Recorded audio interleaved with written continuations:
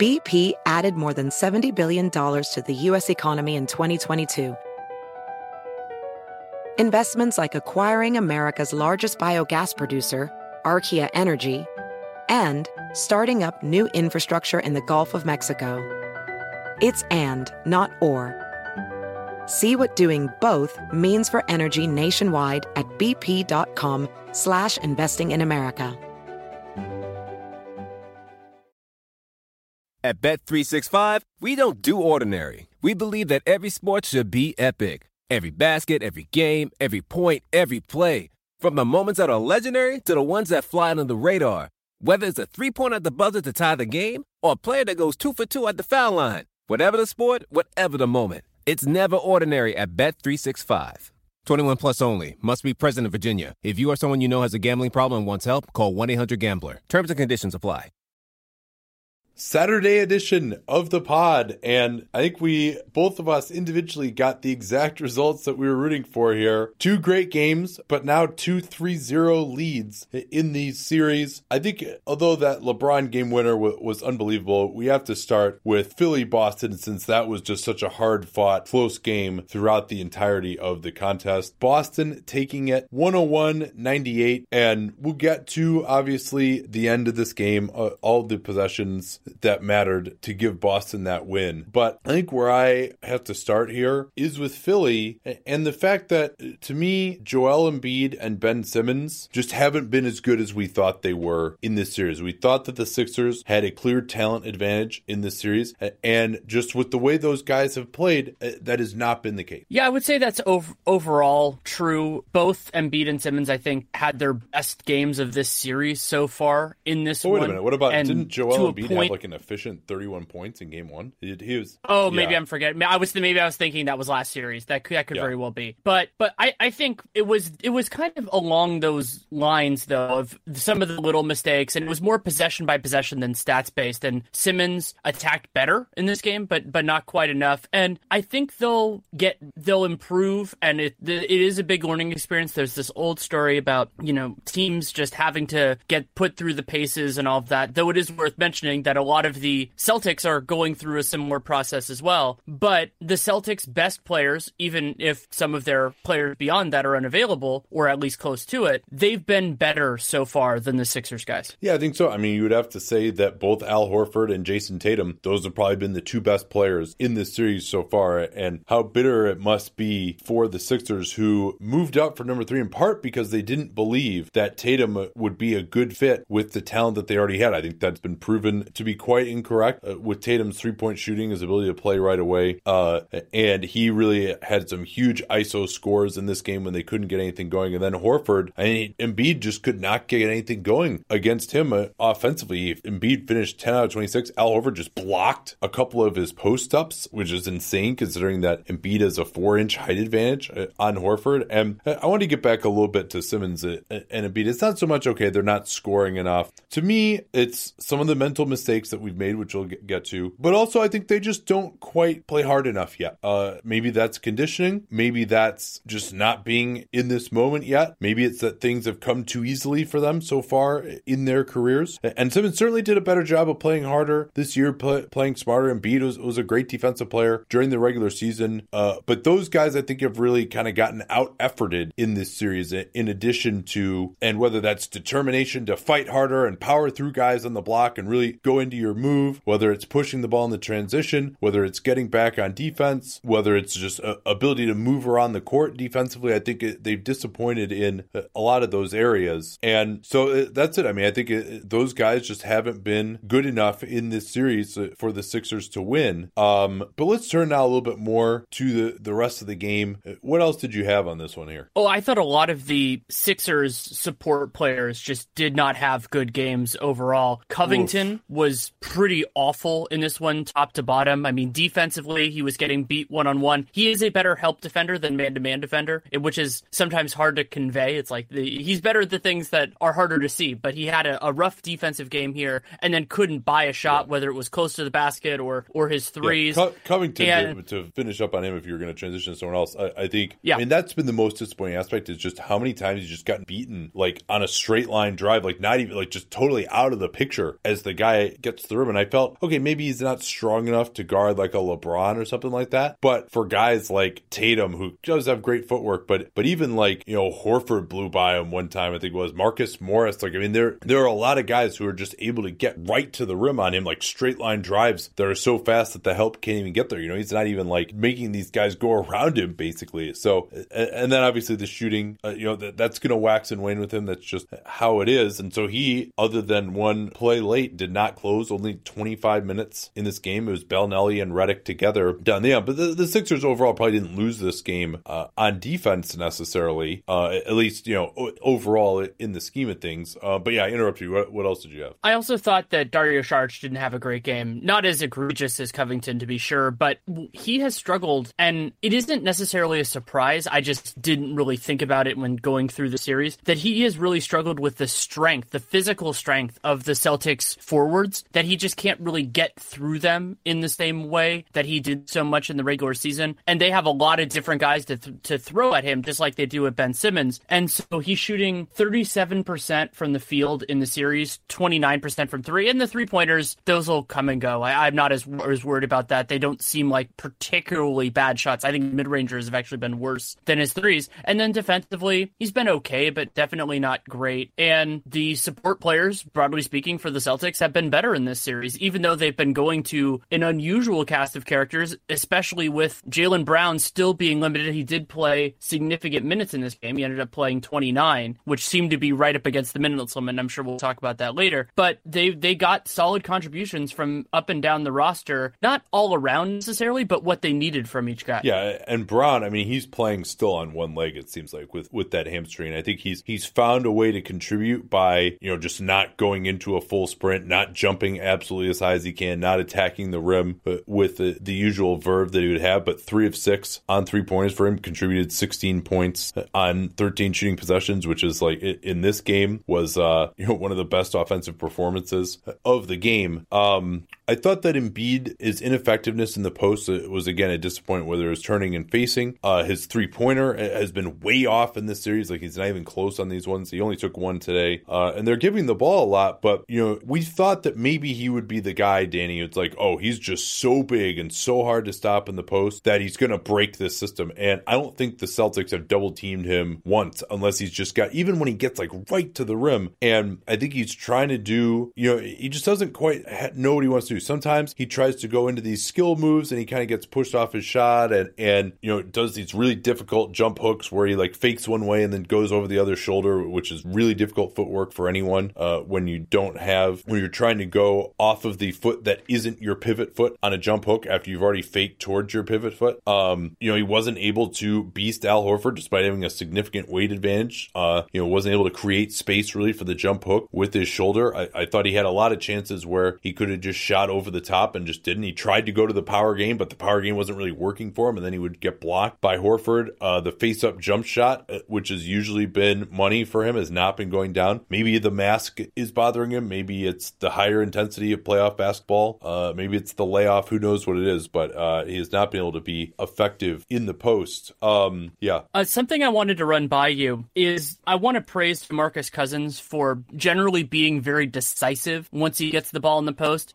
Partially because I think he's so confident in his physical advantages, and I think Embiid could get a little something from that because the time he takes to kind of figure out what he wants to do allows the defender and sometimes the defense. There was one great play where Jaylen Brown, you said they didn't help much, and it's true they didn't, but on one play, once Jaylen Brown realized that Embiid was taking that shot no matter what, he got over there and affected it, which I thought was really well done. That's exactly how you want to handle it. The Cavs have actually done that with Valanciunas a few times, and just getting into it, being like, okay, maybe it's not going to be the exact right move, the right button combination for that thing, but I'm still so good, so big, so strong that it's going to work more often than not. In the meat of the game, I thought it was really interesting. This has seemed to be the case most of the series. Philly's starting lineup, which was the best high-minute unit in basketball this season, has really gotten work in this series, and they were ineffective again tonight. Really, Philly in both halves made their best runs with their bench unit, with Embiid and a bunch of reserves out there, including McConnell.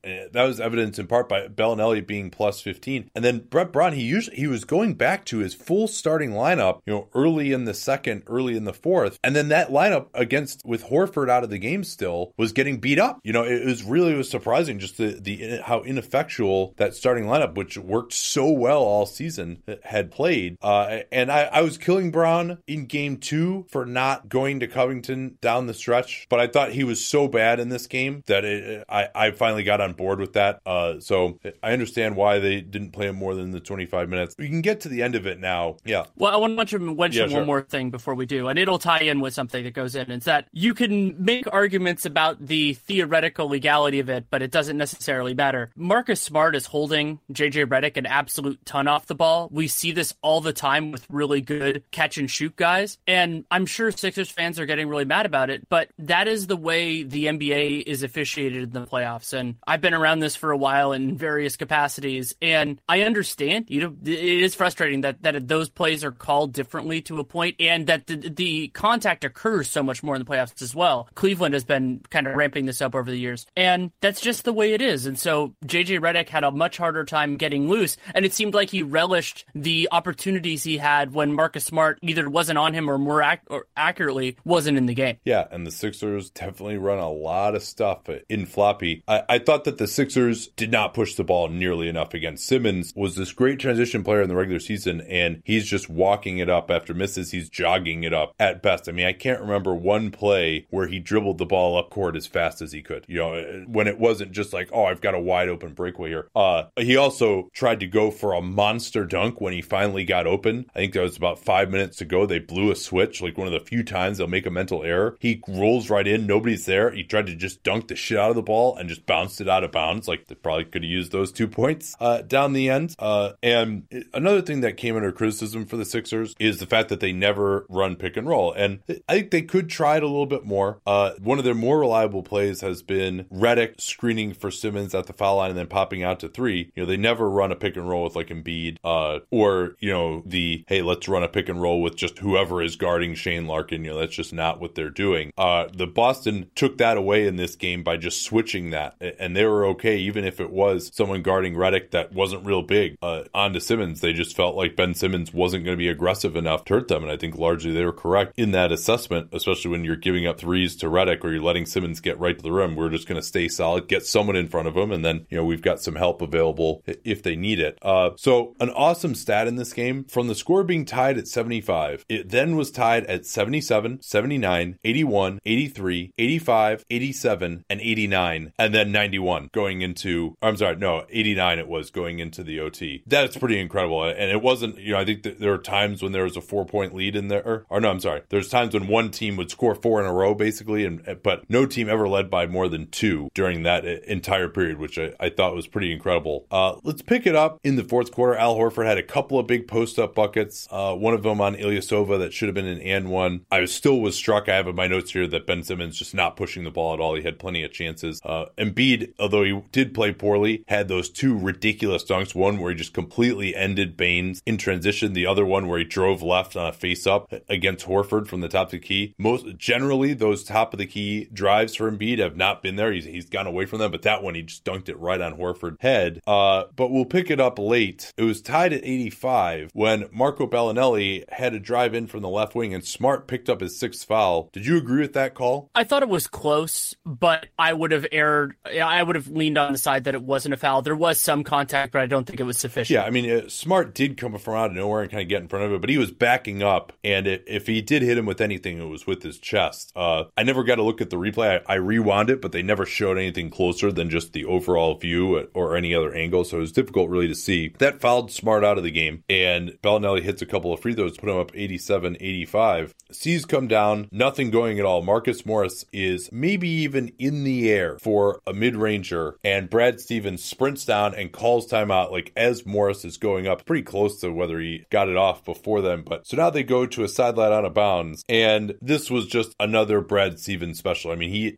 we know the other one, Horford, for the winning, what became the winning layup, but this one was just as good. Jaylen Brown in the corner, and I'm not sure why it was that the Sixers were switching everything on this play, but Stevens certainly knew that would be their MO. I mean, there was like 8 on the shot clock or something like that. I'm not sure why you would necessarily be in like switch everything mode at that time. But they set 3 different screens, which ended with Jaylen Brown coming out of the corner to the free throw line. He set a screen on Ilyasova, kind of similar to like a wedge screen that was bringing Marcus Morris to the ball. Tatum was the inbounder on this play. And then he made contact, and just like you would on like a split screen out of the post, he makes contact. He's got inside position, gives a little shove to Ilyasova, and he's wide open. The pass was actually a little bit behind him. He could have just gone right up with it if the pass had been a little better, but still a good catch, good finish on Ilyasova, who was behind him. That tied the game. And then Philly did not take a timeout, which we advocate, but it may have come back to haunt them in this situation. Yeah, and so Redick gets the ball across half court. I think he's the one who actually brought it across. No, it was Simmons. It's one of these. They were kind of it was Simmons, and then he passed it to Redick, and then away, right. And for some reason, Redick just like threw it at Simmons' ass. Like I don't know why. Yeah, and it was like in like a timing play, except that was the last. It's the last possession of the game. I mean, you want it to be because Boston didn't pull off getting a 2-for-1. The reason we actually won a 2-for-1 there is so you can get the ball back. Didn't matter. They got it back anyway. And it was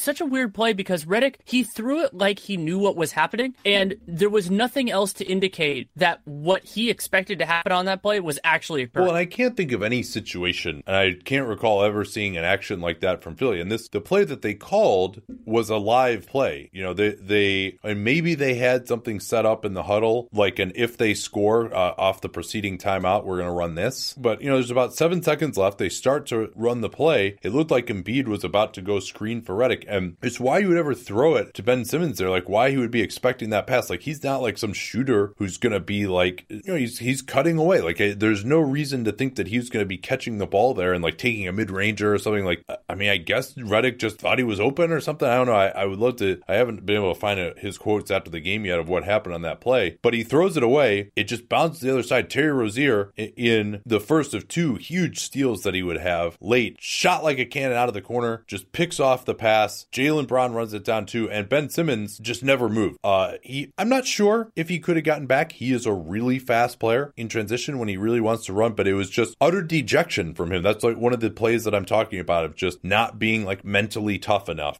On that play, there was a steal, and I guess you just thought, oh, well, there's no point in getting back. I mean, there's 7 seconds left in the game. Even if you think it's not going to happen, you might as well just sprint as hard as you can. And Jaylen Brown, Embiid went down, so he couldn't get back. There were 2 Sixers back, but they weren't really in position. It was, I think, McConnell and Redick, or Bellinelli and Redick. I can't remember which 2. And Redick was one of them for sure. He forces Rozier to pass. And maybe if Ben Simmons sprints, he might be able to get there and affect Jaylen Brown's layup, but he never even crossed half court. So we'll never know the answer to that, of whether he could have interdicted it or not. Jaylen Brown, running absolutely as fast as he can on his partially torn hamstring, manages to lay it in, and Boston led it by 2 with 1.7 remaining.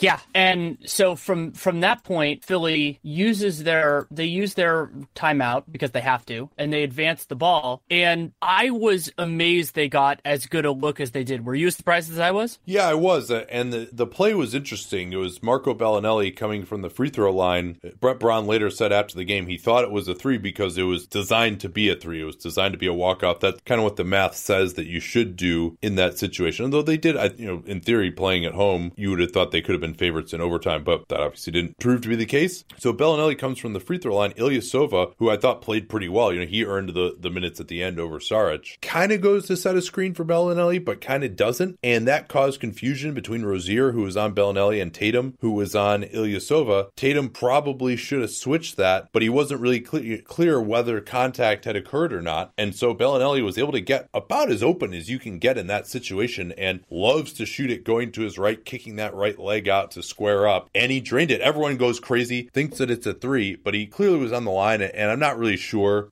how you can get behind the line with your momentum going all the way into the corner like that. I mean, maybe some guys could do it, but it was very difficult, especially because he didn't even know who was behind him. So he's clearly on the line. It's a 2. Confetti falls out of the rafters, and there's a 7-minute delay to stop the confetti and clean that all up. And then we went into the overtime, which was characterized by 2.5 minutes basically right at the start with without a stoppage, and everyone was completely exhausted, including Embiid. But a few plays that stood out during that period, the Celtics had Shane Larkin in. Jaylen Brown was out, I guess, because he was on a minutes limit. They were able to bring him back late, which it proved to be pretty big. I thought they probably should have gone with Semi Ojeleye, even though he'd only played 4 minutes. And Philly actually got 2 buckets at Larkin's expense. One of them was one of the 2 Ben Simmons pick and rolls they ran in the whole game. Both of them led to immediate Simmons layups. One of them was Larkin switched onto Simmons and he went right to the rim for a layup. The other one was a side pick and roll where Redick was able to hit a tough free throw line jumper over Al Horford, which they had to switch that side pick and roll late. They didn't want to, and then they had to because Redick was going to be open. So those are a couple plays they made attacking Larkin. Meanwhile, for the Celtics, Tatum had this. Yeah, go ahead. Well, I think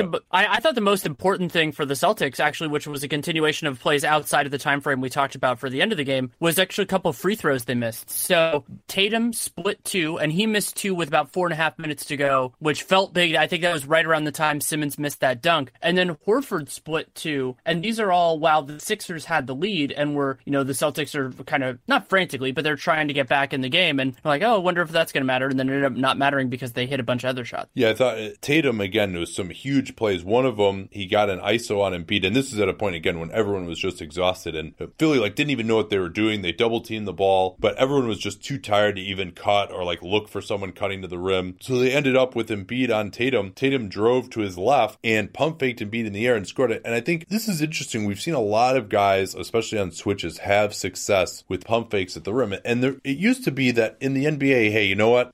Coaches would teach guys not to pump fake at the rim in those situations because you do that and now there's just too much help. These guys are too athletic. You're never going to get your shot off. But in today's game, with the floor space for these ISOs a lot more, I think that it's different, where maybe that pump fake should be taught a little bit more, especially when you can get the big man going and then stop. Derrick Rose used to do that, but he would spin back over his shoulder. Now maybe you can just stop and pump fake and go into your move as the guy goes flying, and there's just not going to be another help guy available, especially when, the scheme seems to be so many times, hey, we're not going to help as much as we might have in the past. So he scored that one, which was fantastic, but Philly still led it by 4. Tatum, again, was guarded by Marco Bellinelli, which was the downside, but again, Covington wasn't doing a good job, so I'm not sure who else you even want to have on Tatum. Maybe you could say it would have been Ben Simmons, but Tatum drives by Bellinelli after getting a nice screen to the elbow, goes to the left, and then he scores over Embiid with the left hand. Again, Embiid just not quite able to get there, not quite able to affect the shot. It was a great finish from Tatum, but you hope for more from Joel Embiid in that situation, a guy who is in Defensive Player of the Year consideration and was very difficult to score on at the rim in the regular season. So that made it 98-96. And another huge play, which kind of got lost in this, was an Embiid turnover. Rozier does a great job denying Marco Bellinelli on an initial handoff. Embiid loses it, goes and tracks it down in the corner, out near half court on the sideline. And Rozier kind of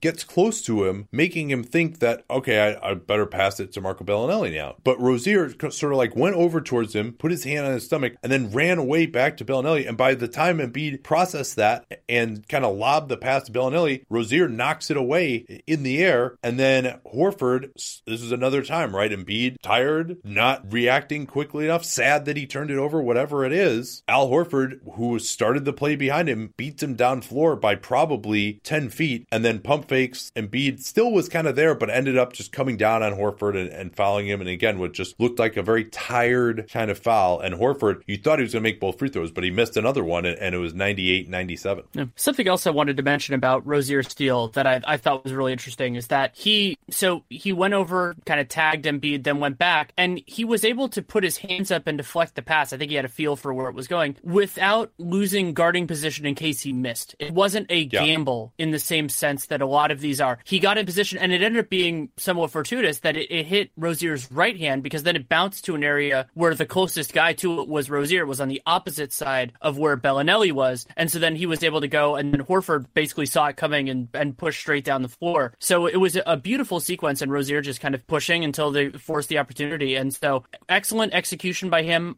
I don't think that's something you game plan for, but he just made the right read and was able to do two things at once. So 42.5 left at this point, 1 point lead for Philly. They finally put Jaylen Brown back in, and they're able to switch the Simmons-Redick pick and roll rather than having Larkin in. So Philly doesn't get much. Embiid ends up on the right block, really more like the right elbow. Backs in. He has to go to the Dirk fade, which wasn't close, but Ben Simmons, in what would have been a very nice play, gets the rebound. He's basically on the right block, and the shot clock would have been off at this point. It was about 18 seconds left, well under the time where they would have just had to foul. And I don't know whether he knew that. I don't know whether he just felt like, hey, I'm open, I'm just going to shoot this layup. Whatever he thought, it wasn't very smart, because he just went up with a quick righty half hook just instantly as soon as the ball touched his hands. I mean, he hot potatoed. I mean, it really looked like, I don't want to get fouled, which even if he only hits his usual 1 out of 2, that still really helps you in that situation. And who knows, maybe he can pass the ball out and get rid of it before Boston realizes, oh man, we got a foul. It's unlikely, and usually teams, if they give up an offensive rebound in that situation, they don't realize yet, oh man, we got a foul, right? Because they've been told, hey, don't foul because we got plenty of time to get the ball back. It kind of takes a second, oh shit, how much time is left? All right, we got to go foul now.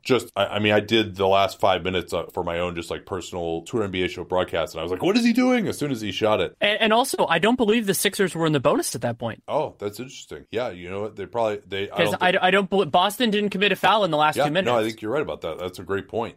So he just throws it up. Boston gets the rebound. They kind of saunter it up the floor. Just as the ball is being entered into the post with Al Horford, Stevens goes to the timeout. He said after the game, that's my philosophy is, I always let him push it first and see if there's anything in it. But he actually said he regretted taking the ball out of Horford's hands there in a post-up against Ilyasova. But it turned out there was no reason for regret whatsoever. No, and it was incredible how this play ended up with a similar result to the other one at the end of regulation, but it was a very different kind of mechanic that made it work, because what they did essentially is they got Horford into the paint on Covington of all people.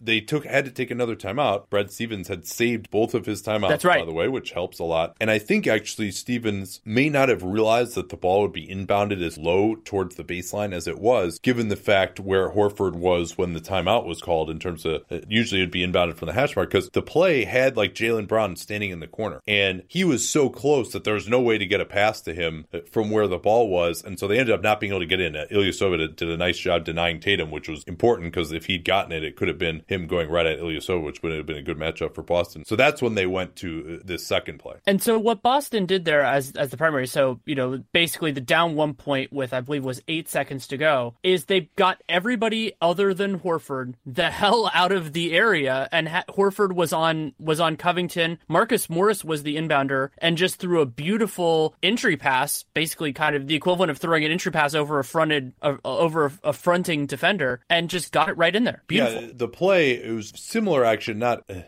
entirely the same, to a play we used to run in high school called Peoria, where you bring, and it actually Horford started towards the free throw line, so there's a little bit more complexity, but basically the idea is you're going to start someone on the opposite block, have someone screen for him into the near side corner, and all right, if you just guard that conventionally, that guy is probably going to have an open jump shot right along the baseline. If you switch it, then you have a smaller player, and Covington actually, he did switch it as Horford set the screen right at the block, but after switching it, Covington decided to try and get around in front, and the design of the play meant that there was absolutely nobody there on backside help, and so it was a beautiful pass from Morris. I mean, you're almost worried about hitting the rim on that pass because he was so low, but they were able to get that pass in. Horford, very lucky, or Covington was lucky that it wasn't a foul. Horford, not really known for his left hand, but goes up with the right and just barely rimmed it in, although again, he was fouled. And so then Philly took their last timeout. They're going to inbound from the side, down 1 now. And the play, we never got to see exactly what the play was going to be, because Al Horford had an unbelievable steal. Marco Bellinelli was going to screen for Horford, and it is so hard, and you say this so many times, Danny, that little guys can get away with murder on screens. And so Embiid runs up to the elbow, Horford gets through the screen by Bellinelli, and then knows the pass is coming in and just starts on a dead sprint. And by the time the pass had gotten there, Horford had stolen it. He brings it into the front court, gets fouled, hits 2 free throws, and then with the Sixers out of timeouts,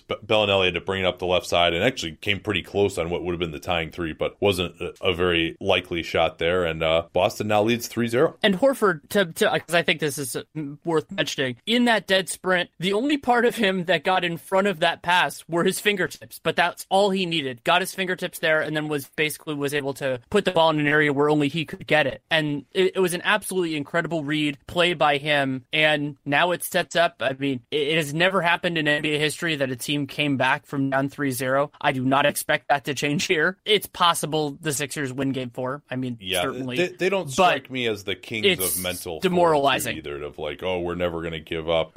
Brett Brown is a positive guy. I mean, I think that, for most sweeps or most 3-0 series, one team has a massive talent advantage. We thought coming in that wasn't the case. I think Boston's guys have been better, certainly so far. Their coach has been better. Brett Brown was getting killed a lot. I mean, Stephen A. Smith was talking about how it was just a completely insane rotation, and like they had all you won't play Markelle Fultz, and like the one guy who has the speed to get open on the inbounds is inbounding the ball, and that's Simmons. And no, actually Al Horford made a great play. He just didn't do a good enough job of screening him. And Embiid maybe could have tried to seal him off a little bit better. Could have been a better pass.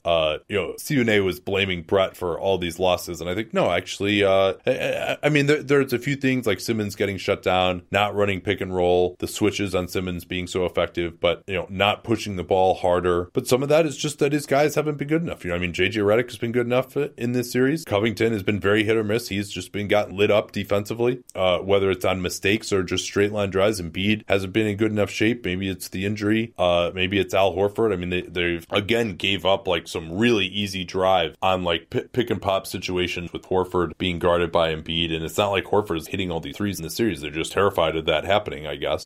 So it's looked really bad for the Sixers. I mean, it looked like they were playing well enough to win, but it still was just really ugly for them. And when you look at the lineups out there on the floor at the end, I think the Celtics just have more talent based on the way that the guys are playing in this series between Brown, Tatum, Horford. I mean, the Celtics are doing this now with Brown playing at 2/3 speed is even more ridiculous. But I mean, we'll see. They could easily win Game 4. You and I certainly would be rooting for them to lose in Game 4 and for it not to be close because the series is over. We don't really want to talk about it anymore after this classic game. But yeah, I mean, they have a better chance than most teams down 3-0, but not much more. I will note you mentioned at the beginning the results that we wanted. I would have been happy. I don't root for a specific result a lot of times in games like this, but I would have been happy with the Sixers win. I think this could have been an interesting series had it extended longer. But at this point now, once you know the winner, I get a lot less interested in how many games it goes. And that is also true of the second one. And I wasn't sure who the winner of this series would be after Game 2. We got to do a read here.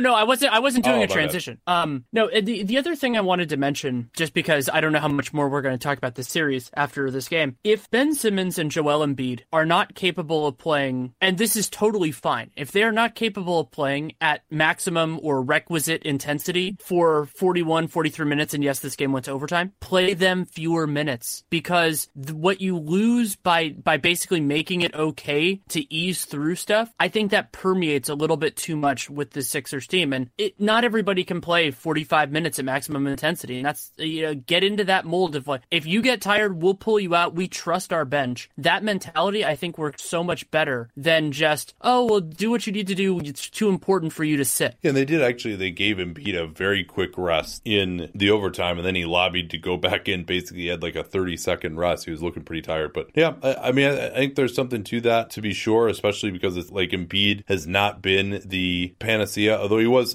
until the very end, he was quite in the positive in this game. But, those guys haven't been so good that it's oh man, we're getting killed the minute these guys go off floor. If they're not playing well enough, which they're not, and both of their games rely a lot on effort and being strong and being able to be physical, yeah, I think that's a reasonable idea here. I might give Markelle Fultz a little bit of a running Game 4, if only because A, you're down 3-0, so you might as well just get him a little bit of playoff experience, and 2, just to see if he can push the tempo and change the tempo a little bit against some of these Boston bench units. I'm not going to play him when Al Horford's out there, when they have their best units out there, but I think he can survive okay when Simmons is out of the game. Just give him another look. I know McConnell has played well, so they probably don't want to do it too much, but at this point in the series, what do you have to lose? All right, let's do a read here, and then we'll get to the latest LeBron James vivisection of Toronto's hearts. Many people in Toronto, in fact, may want to go crying to their mothers after this series. With Mother's Day coming up, you better at least take care of your mom if you hope to be able to do that. And one of the best ways to do that is with FTD. With FTD, you can get a floral work of art delivered straight to mom's door. And the best part here is that it's arranged by a local florist. So number one, local florists are still in the change. You're supporting a local business as well. But then also, it shows up already arranged.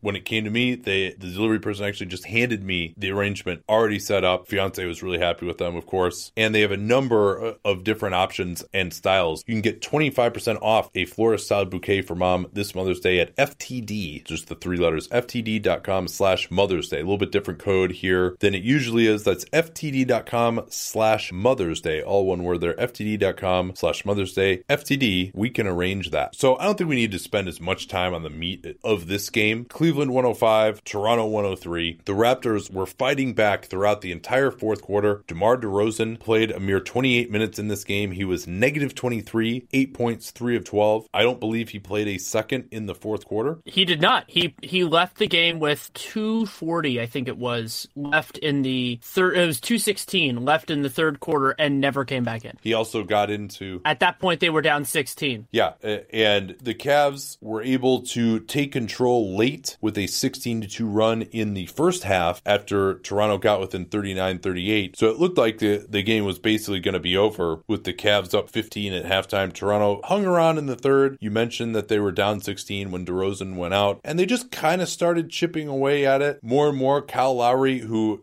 absolutely, he's played as well as he needed to play in this series. I mean, this has been an incredible offensive series despite the really slow pace. I mean, every game is offensive ratings 115 or more. I mean, in this one, the Cavs didn't never really stop Toronto. Just like in the last game, Toronto had over a 120 offensive rating, and they gave up 141 to the Cavs. Cleveland didn't shoot it quite as well on three-pointers, only 9 out of 25, and LeBron wasn't having the most amazing game, but he didn't need to as they were up most of the way, and then he came through in the fourth quarter. The Raptors were switching CJ Miles onto him, who was guarding Kyle Korver, and then LeBron was eating up Miles. He did settle for a couple of jumpers, 1-3 that he missed, but other than that, anytime he went at Miles, any kind of an impetus, he was getting whatever he wanted to. They had Anunoby on the floor. I thought Anunoby, in large part, did a great job. LeBron hit some very difficult shots, but you'd be hard-pressed. There was only really one play, I thought, where Anunoby just got beaten by LeBron, which was kind of a semi-transition situation where LeBron got him with a spin move. But other than that, I thought Anunoby forced him into a difficult shot every time he was one-on-one. But then the Raps were just going to switch Anunoby off of him anyway, and I thought they did that too easily. Korver, certainly the pick and pop with him. Korver was on fire. He had 18 points on 9 shooting possessions in this game. But maybe you bring another guy over to Korver,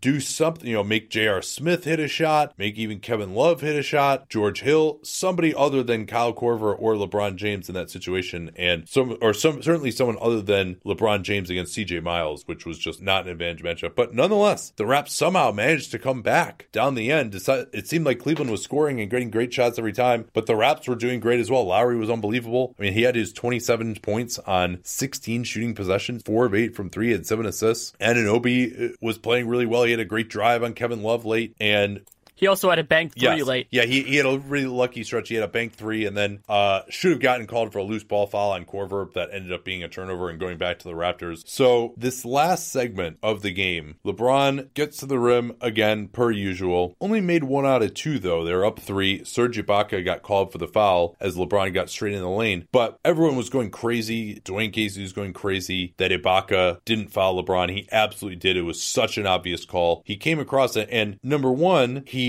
hits him full in the chest, but he's jumping forward by like 4 feet into LeBron. And then also he didn't even go straight up. He had his arm down as well, and there was some contact on the arm. So just a plain as day foul call. The referee called it late. I think he didn't want to call it if LeBron had made the shot, but he didn't, and so they called it, and just he wanted to be sure. I know you hate the idea of waiting to see whether the shot goes in, but it was clearly a foul. I mean, there's no, it was late. I mean, that's whataboutism, right? Like, if your argument is the call was late as opposed to it wasn't a foul, then you don't have it. Right. And at first I was struck by how late it was because it was super late. But then when I saw the replay, I was like, oh yeah, well, it was clearly a foul. I mean, the contact, it was illegal contact that materially affected the shot. So that's a foul. And I understand why, that's frustrating. I hate, as you said, I hate those calls, but focus on whether the call is correct or not, because that's all that matters. So Ibaka then fouls out after Lowry makes a layup. They inbound the ball to Jeff Green, who I was shocked to hear that Jeff Green is an 87%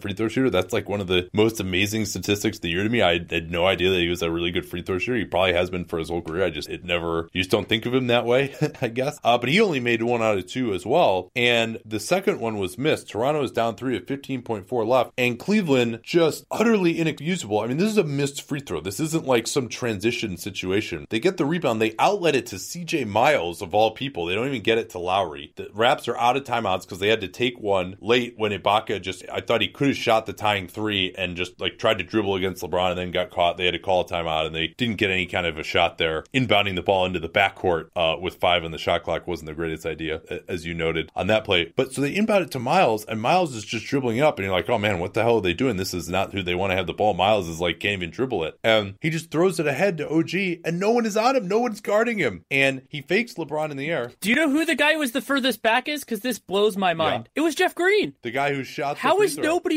the guy who shot the free throw? How is nobody behind the guy that shot the free throw? Yeah, that's real. I mean, it was it was an incredible breakdown. And OG with a great fake gets the guy in the air. Bradley Beal certainly tweeted that he traveled, but and OG makes the shot. Then there was no off the glass with that. He just drained it. And so Lou gets a timeout. I would imagine that it was LeBron who probably requested that they go full court with 8 seconds remaining. Casey goes in with Pascal Siakam, and Siakam and OG, it looked like they were trying to deny James, but because Love could run the baseline, he was able to get the angle. He gets it into LeBron. They had to back up. OG didn't take the greatest angle, and then Kyle Lowry did a great job of coming over into help position. It looked like James was going to turn the corner. He couldn't. And so James just like, oh, okay, I'll just like throw up this casual 1 foot, 1 hand banker off the glass. It was listed as 9 feet, which is ridiculous. They always screw this up. They always say it's closer than it is on these shots. Like that was like a 17-footer. Yeah, 16 was what I thought it was. Like he's well outside the lane. I mean, like the outside of the lane is 8 feet if you're in a direct line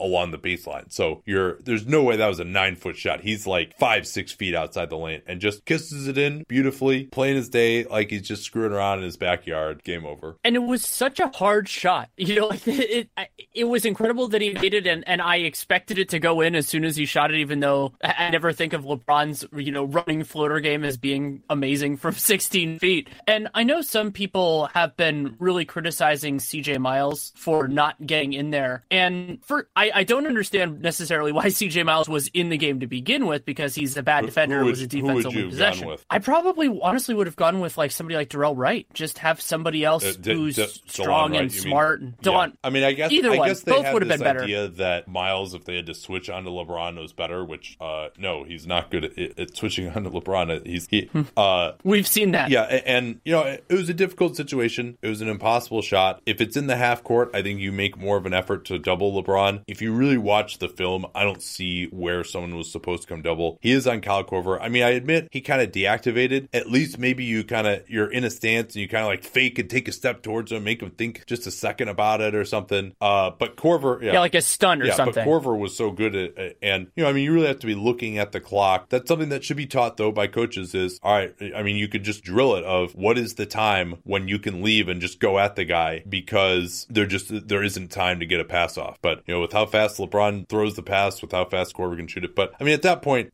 I'd probably even rather have Korver just shooting a wide open three, because just someone else. And LeBron, as good of a passer as he is, and when's the last time he actually made a pass in those situations? Early in his career, he was crucified for making passes in those situations, which were certainly the right basketball play. But generally, he's shooting it because he has such confidence now in his ability. And that's probably right. I mean, this really, with these playoffs, and Steph Curry in 2016 was the best clutch season that I could remember, at least in terms of regular season. And until that last game in the finals, he was pretty good in the clutch in the playoffs too.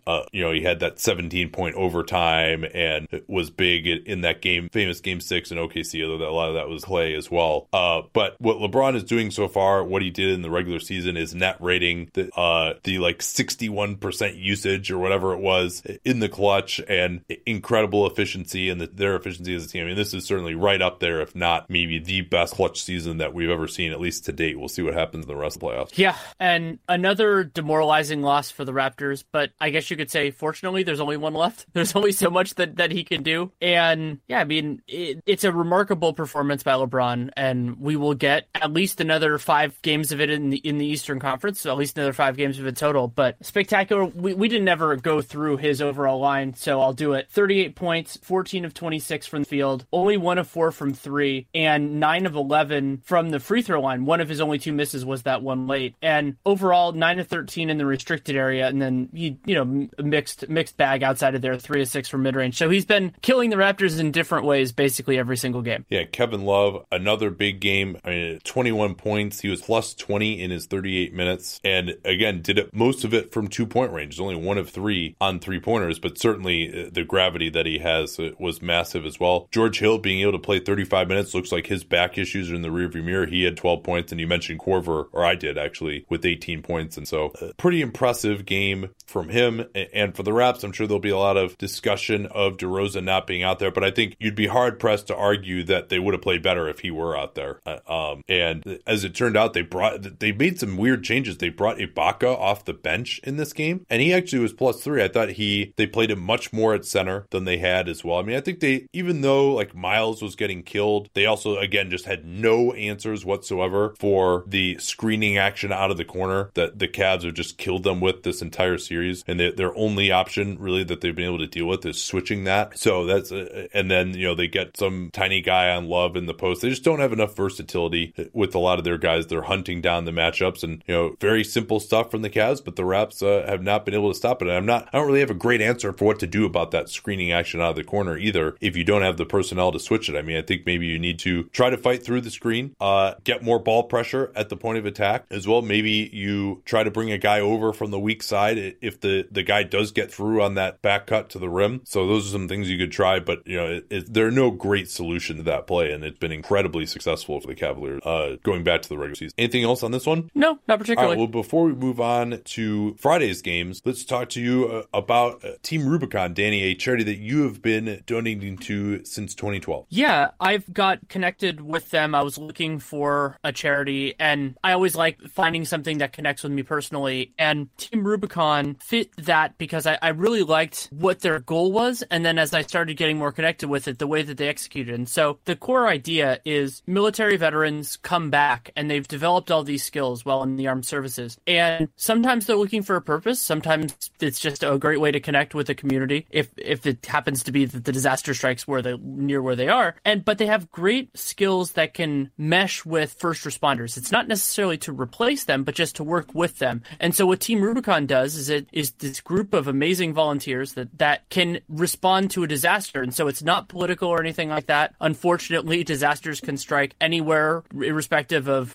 political beliefs or class or race or anything like that. And so Team Rubicon, their goal is to be there to help. Yeah, if you want to learn more about them or donate it yourselves, as we have, teamrubiconusa.org/capspace. These are our capspace. We talk about it all the time in the program. Or you can text the word capspace to the 5-digit number 87872 if you want to make a donation or simply get more information about Team Rubicon, maybe volunteer yourself as well. That's teamrubiconusa.org/capspace or text capspace to 87872. Let's turn now to Friday's games, the games that were so boring that we decided to postpone until we had more exciting games to talk about. But I think we should start with Warriors Pels, and maybe we can start off a little bit better than the Warriors did with their starting lineup. Steve Kerr had the option and brought Steph Curry back into the starting lineup, and while the Warriors had done a nice job, not a perfect job, but a very nice job defending Anthony Davis with the center combination of Kevon Looney, David West, and Draymond Green, who had been starting at the 5 in the first 2 games, he went, nah, let's play JaVale McGee. And then when that went okay, but not particularly great in the first half, ended up going back to it in the third quarter, which ended up going actually worse than the first quarter. People forget the Warriors were right back in the game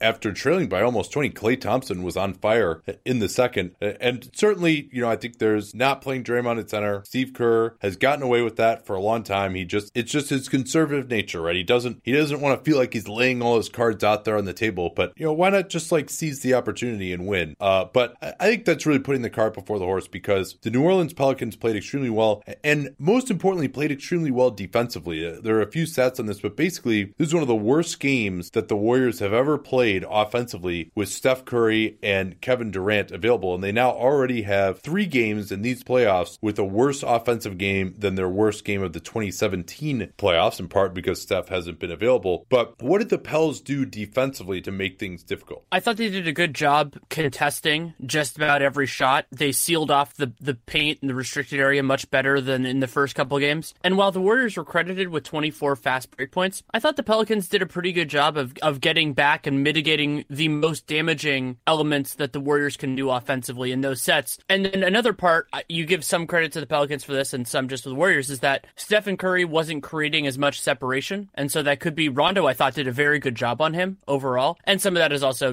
Curry making his way back from the sprained MCL. I think the biggest thing they did too is we lamented their just incredibly poor defense defense in game one. And they gave up just so many system buckets. Warriors, I can't remember a single one that they got off of a cut in this game. The Pels were being more physical. They were switching when they needed to switch. They were getting over screens more and really forcing the Warriors to beat them over the top with mid-rangers. And the Warriors, usually an unbelievable mid-range shooting team, that was not the case in this game. And moreover, through three quarters, basically the competitive portion of the game, the Warriors, I believe, only had 16 shot attempts in the restricted area, and they finished with 20, which would be the worst in the league this year. And then Golden State took 41 bad twos in this game, 4 of 15 from floater range, 8 out of 26 for mid-range. And then they didn't have the three ball working either, although, again, I thought a lot of those were pretty decent defensive plays by the Pels.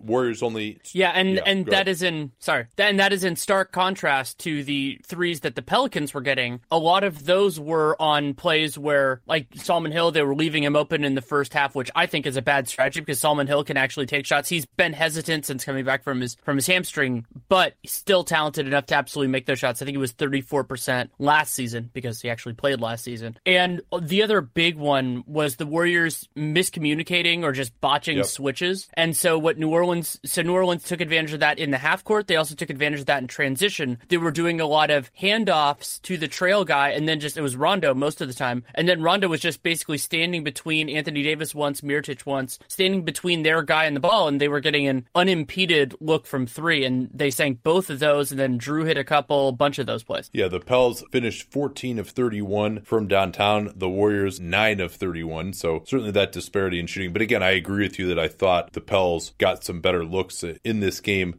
Rondo, 21 assists in this one. He had 10 in the first half and then even poured it on later than that. I thought the other thing that the Pels did is both Mirotic and Davis, and perhaps they were spurred on by the fact that they didn't get that many calls in game two. And so I said, hey, where are these fouls that you think are happening, Pelicans? Like, I know you took a lot of shots in the lane, but I didn't really see you going through guys by any means. And they still only got 12 free throw attempts in this one. But I think both Mirotic and Davis came out and said, you know what, we need to just play stronger. We need to be more physical. We need to post up deep on these switches. AD started hitting the offensive glass more as well, had 3 offensive rebounds. I think all 3 of those ended up being dunks.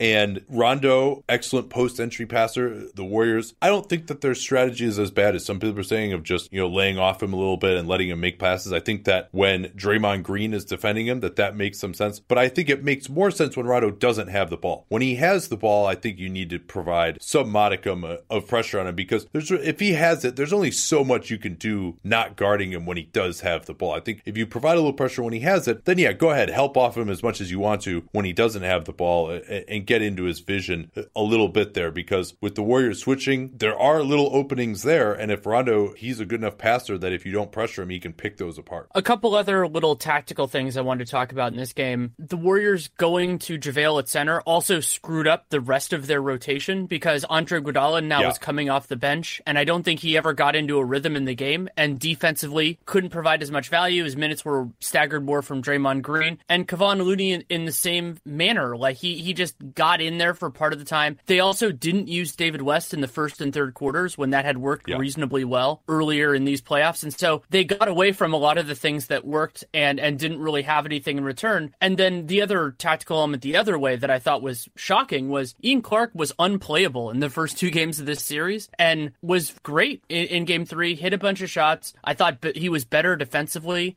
He wasn't on Livingston the whole time, but I thought that Clark did a better job when that was the matchup. And so the Pelicans, and this is a parallel to the Rockets game, which we'll talk about in a little bit, they got much better contributions on both ends of the floor from their non-stars, and their stars played better. So it really did all fit together. Yeah, the other thing too is that the Warriors, with Steph Curry back, had to play a lot more conventional defense. They couldn't switch as much. And that really, I thought the Pels did a great job of, with Curry generally hiding on E'Twaun Moore, they actually got more of the ball a fair amount, and or maybe it would be Clark. And so those guys were able to get into the lane. And now you're in conventional pick and roll defense against Anthony Davis, and he's going to kill you, whether it's on the offensive glass, whether it's alley-oop dunks, whether it's popping for jump shots. He finished 15 out of 27 and also had 4 steals in this game, although he did not have any blocks, and 33 points plus 24. And for him, he's not been that great scoring one-on-one against even Looney, not to mention Draymond Green. He could do that every once in a while, but he was able to get more of the easy shots, and he started 5 of 14. So when he really got going in the third, he was 10 out of his last 13, and he was just finishing everything around the rim during that time period. AD even had 3 assists, which is usually not what you expect to see from him. And overall, the Pels, 36 assists on their 48 field goals, and they hit a lot of field goals because they didn't get to the line very much. Yeah, it was a great game for them, top to bottom. I was very impressed with the effort they played with and the execution. I thought they did a much better job defending these Warriors than the Warriors for the first couple games, which is impressive and should be appreciated. And we'll see where it goes in Game 4 on Sunday. I know you probably wanted to end it here, but we have to discuss Steph Curry and how he looked. I think that this was... Oh, yeah. He looked very slow, and particularly with the ball in his hands, the Pels were able to get away with conventional pick-and-roll defense. They didn't have to trap, really. They didn't have to switch. They were able to just have the guy fight over the screen, and Curry, in part because, he had JaVale McGee out there, Looney, like those guys aren't the best screen setters compared to Zaza when he's out there even, or Draymond, who's really the guy who probably should be setting most of these screens. When Draymond would set the screen, they were able to get more separation. But Steph really was not able to get around the screen, get in the lane. One of the big indicators for him coming back in 2016 that was ugly was his 2-point percentage. Steph shot an unbelievable percentage on twos this year and has not been able to do that so far in these playoffs. He's only at 40% through 2 games. And so we've said this many times, the first game back from injury with the adrenaline, you can play well. The second game, maybe your conditioning isn't there as much, but we'll see how he plays in Game 4 because this is a process for him coming back. And I know he played great in that first game, but you can't just say, all right, he's back. He played well in one game. I mean, we're going to see that this thing could wax and wane. It maybe he's sore one day, maybe he's not, and so, I mean, it's basically his health was the reason why I picked the Houston Rockets to advance to the NBA Finals.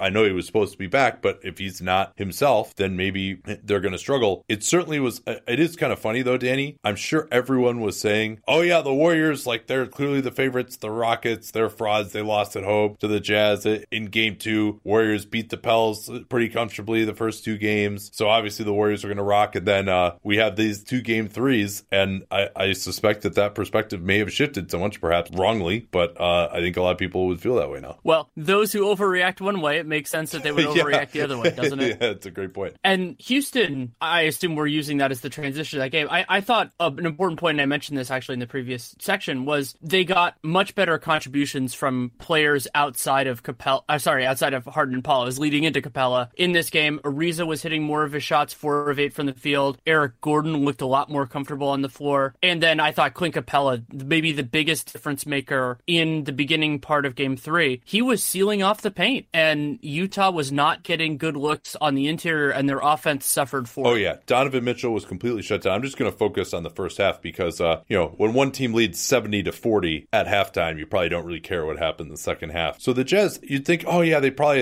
to only score 40 points. They must have really struggled from 3. No, they actually shot 36%, 5 out of 14. Unfortunately, that left them at 10 out of 27 on 2-point, and they got no offensive rebounds, basically, only got to the foul line for 6 attempts. And Donovan Mitchell was completely shut down. He was 1 out of 10, 1 of 2 on threes. And really what the problem was he was going into the lane on floaters. He wasn't able to get great separation against whoever was guarding him. And so he would get in the lane, try to go to a floater, but the guy wasn't actually who was guarding him, wasn't behind him. And so he had to just kind of throw it up from a very awkward angle. Capella was blocking a number of shots. He was just a monster at the rim. The Jazz hit a few layups towards the end just because Royce O'Neal got out in transition a few times to get him back within 17 to make it slightly interesting until the Rockets turned it on again. But the Jazz were only 9 out of 24 in the paint in that first half, and they started 4 of 16. No, that's not right. They started 4 out of 12 at the rim, made a few late. As I said, a lot of those were in transition. But it really just, once Houston, and it started in the second half of Game 2, was able to clean up the system plays for the Jazz. I think they got maybe one Rudy Gobert dunk on those slips of the rim, and then it was Jazz having to go one-on-one. Donovan Mitchell, they tried to get James Harden onto him, but Houston did a good job of shrinking the floor, and Capella was there with a lot of help as well, and Harden did better than I expected him to in that matchup. So with all that, Utah just couldn't score, and then I thought Houston did well going the other way in transition themselves. Houston did a nice job in transition. They were able to catch the Jazz a couple times where they focused on the most immediate threat, but then didn't have anybody for the next pass. Twice, Trevor Ariza actually got the ball to Eric Gordon in the corner, and he was able to sink both of those threes. And then what I thought was also really important for Houston was once it got into the half court, they were also able to create mismatches, and Harden did a nice job most of the time. Obviously Gobert's fantastic, so he doesn't do it every time, of making Gobert decide and commit, and then dealing with it from that point. So sometimes Gobert was sticking with Capella, and so then Harden was shooting the floater himself. He had a beautiful floater game in this one. Other times, Harden was getting Gobert to commit the other way, and then he would do this late pass to Capella, and Capella would finish it with a dunk. And there isn't really, if you get that initial penetration, and again in this game, I thought the Jazz did not do a particularly good job defending Harden. They were trying to make him go to his right, but they weren't really preventing him from going to his right. And once you get that initial penetration, Harden is so good at converting that into points. Yeah, you mentioned the forcing him to his right, and they're getting Mitchell switched on him quite a bit. The one guy that they don't ever go after, interestingly, is Ingles. But there was not a lot of high pick and roll. It was just Harden, ISO, get to the rim. And I thought that, Harden and Paul, it wasn't them hitting these amazing three-pointers like it was in game one in this onslaught, but it was a lot of just drives to the rim. And the way that they're forcing, we talked about this when we did the Twitter NBA show, which we mercifully turned off at halftime.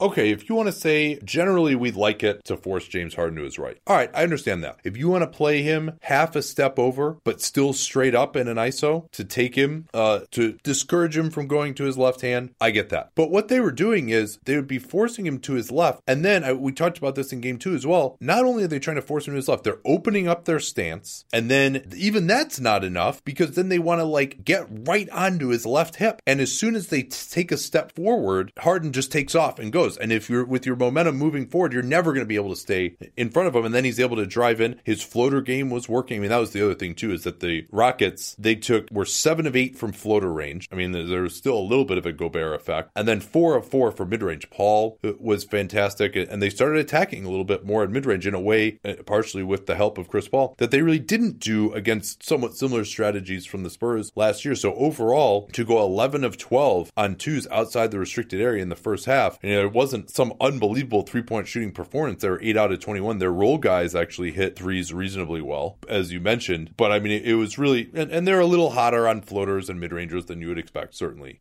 But I thought that Utah's strategy wasn't as good against James Harden in ISO. You should at least be forcing him to go to a step back every once in a while, or just to give him a straight line pass to the rim. I mean, you're starting every possession, giving him a 5-on-4 essentially by just getting on his hip. And yeah, he's going to his right, but I mean, that's not the end of the world here. My favorite stat of the first half of this game was in the half court, so only half court, discounting transition. Houston had a 132.5 offensive rating, which is that's phenomenal. In the half court. That's as good as it, in the half court. And Utah had an offensive rating in the half court of 63.3, which is about as bad as it gets. And those were, there were some aberrations in there, shots that you would expect to go in and all that, but there wasn't too much. I thought that that fairly reflected how these two teams executed in the half court during this game. And, other than the 7-0 Royce O'Neal run, which I think 5 of those 7 points were in transition,